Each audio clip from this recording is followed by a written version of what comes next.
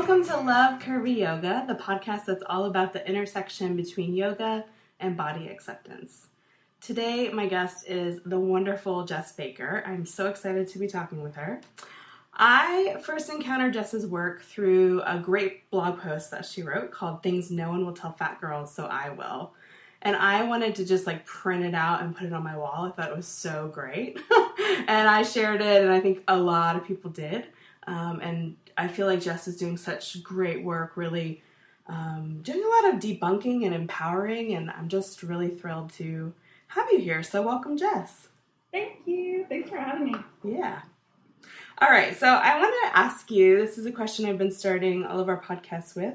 What was your relationship like with your body when you were a younger person?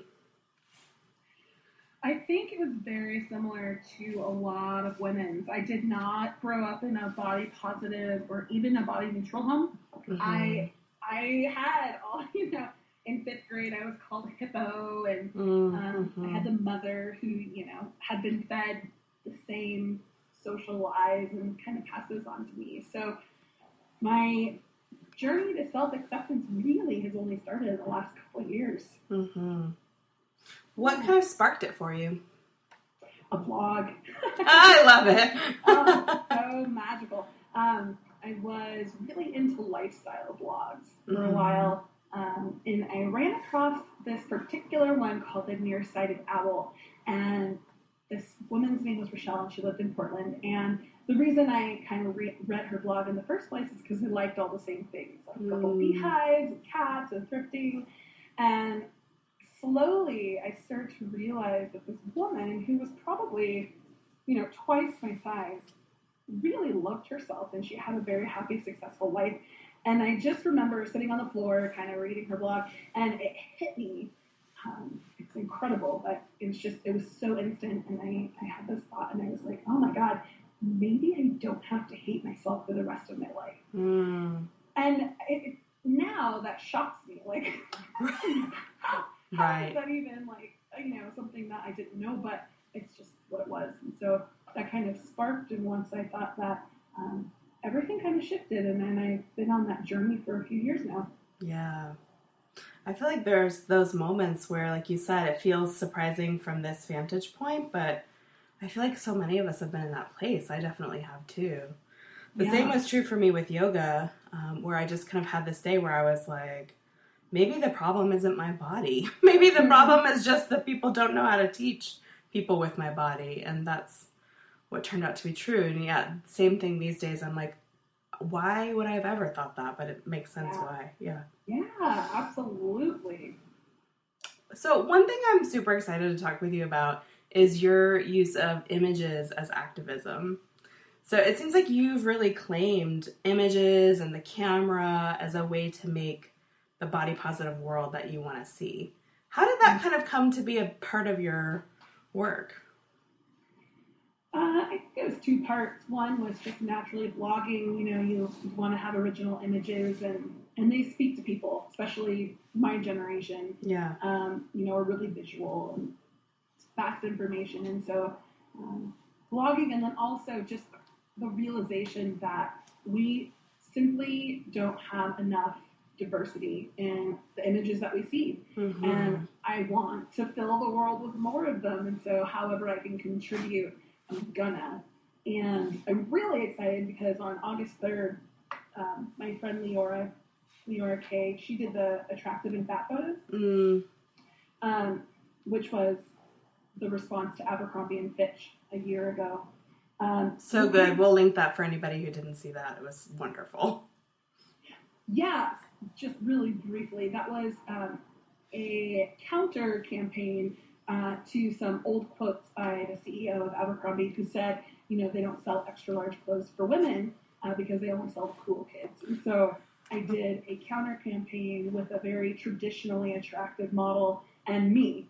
And so I love it. Kind of jarring for a lot of people, and it got a lot of coverage. And same person, same photographer. We're having a giant photo shoot called Expose, and so far we have over 100 women coming. Oh my gosh, that's we're awesome. We're going to be kind of flooding the world with these hundreds of women, and the different shapes and showing that, our boobs are uneven and we don't see that. Or, a lot of us have rolls and all that good stuff. So I'm really excited to throw that out there. That sounds like it's going to be such an amazing event. Mm-hmm. And is that mostly local people or are people traveling in too? We did it last year, and it was mostly local, and it looks like a lot of people are going to be coming in from out of town, which is amazing. That is amazing. The more the merrier. Yeah, what a fun weekend. Yeah. What do you suggest for people who might want to use their camera similarly to kind of contribute to the diversity of images that we're seeing? I think, one of the most empowering things that we all can do is something I tried like a year ago, and it's to post what we consider unflattering pictures on the internet, because we tend to take a million pictures and then choose the one that makes us look finished, right? And, the most traditionally attractive. And there was something so amazing about posting these unflattering pictures where I looked what I thought was horrible, and then putting them on the internet, and then seeing that nobody freaked out, and that all of a sudden people knew that I was fat. They already knew, but I was showing them unabashedly, and it really changed the way I saw photos. So I recommend posting selfies that you don't like, and pictures that you feel are unflattering. It's very freeing. Yeah, well, I would bet people were even like, "You look amazing." Yeah, exactly, right? Because we're our own worst critics. Right. Yeah. Oh, gosh. Yeah, I'm just thinking about this photo from when I was 16, and I had these, terrible bangs. And it was, this thing in my family of, remember how terrible your bangs were at that time? I totally want to get that photo and post it now. I think we've all been through the terrible bang phase. That's for sure. You have my mom used to curl my bangs up, I don't know how else to explain it. I know exactly what you mean. Yeah. It was on purpose. Yeah, you haven't lived till you've been through the terrible bang phase. Absolutely. Well, this is so actually leading me into another question that I wanted to ask you, which is so funny. But I feel like it's so important for those of us who are talking about body acceptance to not make it about another kind of perfection. There's a perfect way to love your body and that you have to do it all the time. And I feel like through your writing, you're really open about the fact that this is a journey and that you don't always feel every moment of every day really in love with your body. And I just wanted to hear a little bit about kind of your road towards body acceptance and how you see that kind of back and forth of the process playing out. Mm-hmm. Yeah, I absolutely agree that, it's impossible to have 100% body love in your life. I really do. Mm-hmm. We've been, brainwashed our entire lives. So right. You're not going to get over that overnight.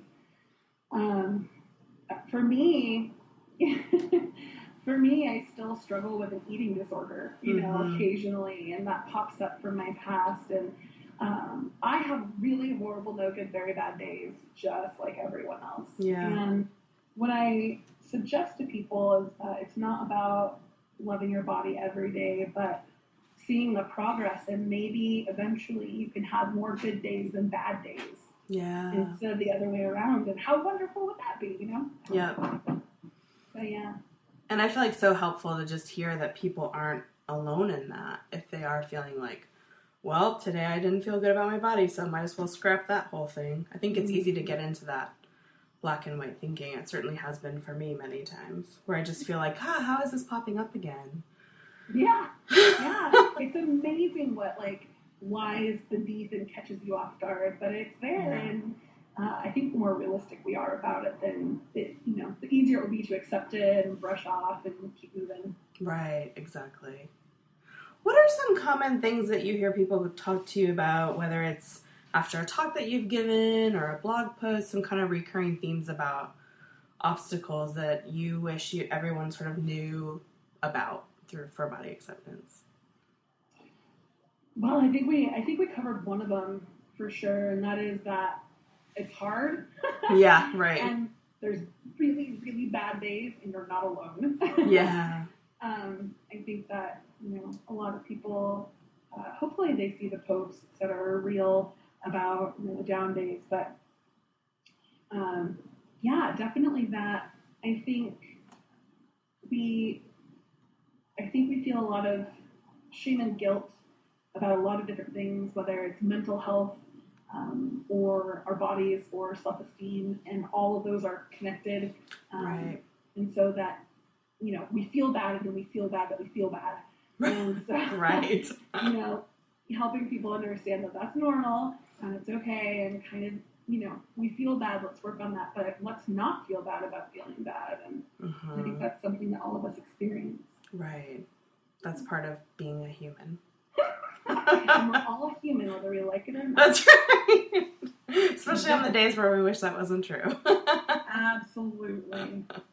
Okay, so I'm super curious about this. Do you have a relationship with yoga? And if so, I'd love to hear about it. I think I have. And my exercise of choice changes, and right now it is African dance, but I have had yoga phases, and it's really interesting since I started, trying to love my body, how that's changed. Because for me, especially here in Tucson, we have the University of Arizona. So a lot of the downtown culture, as far as yoga goes, is students. Oh, yeah. And the majority of people you'll see in Tucson yoga classes are young, fit, thin, and there isn't, we're just now starting to have these openly all-inclusive body, love yoga classes. It's just starting. Nice. So, anyways, it was a really hard thing for me for a really long time, because I didn't know what to do with my body, and I always felt like I wasn't doing well enough, and I'm sure a lot of people have that experience. And but in the last year I've tried it again, and a lot of people release a lot of things in yoga, and for me it was the releasing of expectation and allowing myself to pour sweat and not be like, oh, it's because I'm fat, oh, it's because I'm doing yoga. Right. And it's hot. Right. And, it's Tucson. Yeah, exactly. And letting myself, alter the poses if needed, and also push myself. So it was that acceptance, and it made yoga a really wonderful thing instead of a stressful thing. It was completely transformative. Oh, that's so good. How do you navigate, because you mentioned you have a kind of, sometimes you're working with one form of movement, sometimes another. How do you kind of choose what you're doing in the moment? As far as which movement? Yeah, you said you're doing a lot of dance these days. I don't know if you've heard of Jade Veal. Okay. I have. She's a good friend, and she's here in Tucson. And for those who don't know her, she is a pregnancy and post-pregnancy photographer who's gotten a lot of press for her unphotoshopped images of, mothers. And she also teaches African dance classes here. And she is my body love warrior goddess friend. And so I go to these classes, one, for the dance, but also for the community. And it's a really safe, positive, invigorating space. So that's kind of what's drawn me towards that. Yeah. And it's, it's all about your own movement, not, needing to look or dance a certain way, but letting it just, the energy kind of fill you, and whatever happens, happens. And I appreciate that. Yeah. Yeah. Have there been, I feel like I get this question a lot, how do you find a body positive form of exercise or class? And I'm wondering if you have any suggestions on that. Well, I guess it depends on where you live.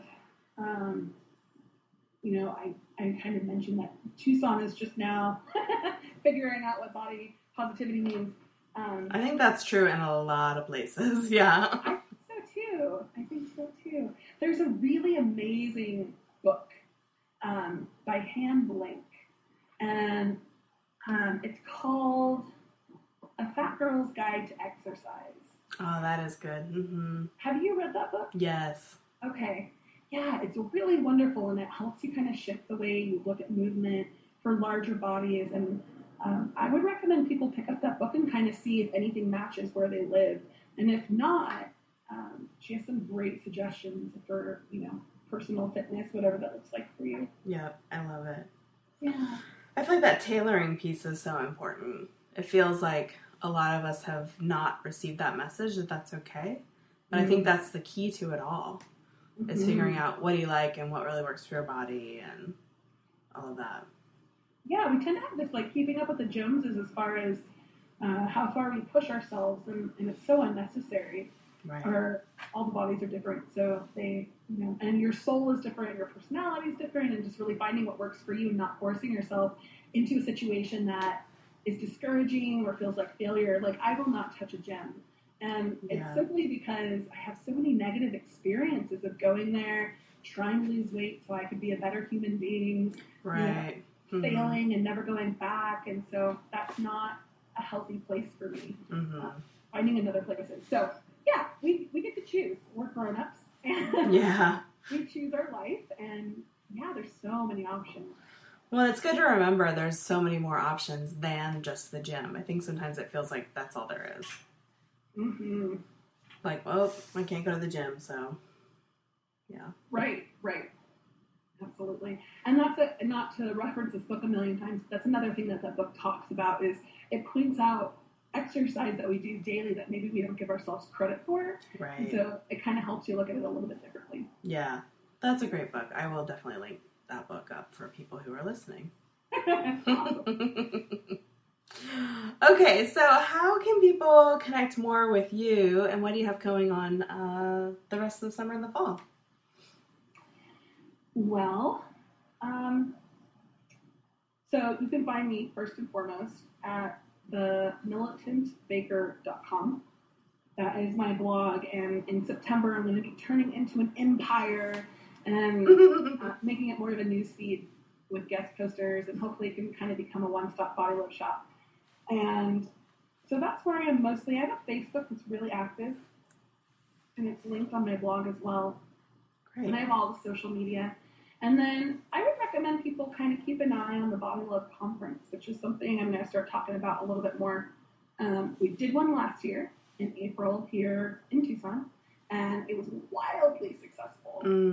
We had over 400 people come from across the world, really, which is pretty great for first year. Yeah, that's amazing. Yeah, we had like 30, speakers fly in, some of the biggest names in Body Love, which was so wonderful, and it was all inclusive, so it was all body shapes, all body sizes, all ages, and, so many classes about the conversation around body love. So that's going to be happening again this spring, so I'm going to be working on that and talking a little bit more about that and putting together some speakers. I'm really excited. That's great. Yeah, we can all keep our eye out for that for sure. Yeah, absolutely. And I think the feedback was that it was worth traveling for. So I'm hoping we can, hook a lot of people into coming and visiting us here in Tucson. So it's definitely worth it. Yeah. Oh, that's great. I love hearing how well it went this year. Congratulations. Thanks. I can't take the credit for it. I had amazing volunteers and speakers. It was just, it's wonderful. So I'm looking forward to it. That's awesome. Well, thank you so much for talking with us, Jess. I love getting to connect with you, and I'm excited to get more folks in our community sent your way if they don't already know your great work. Oh, thank you so much for having me. Thanks, everybody, for listening.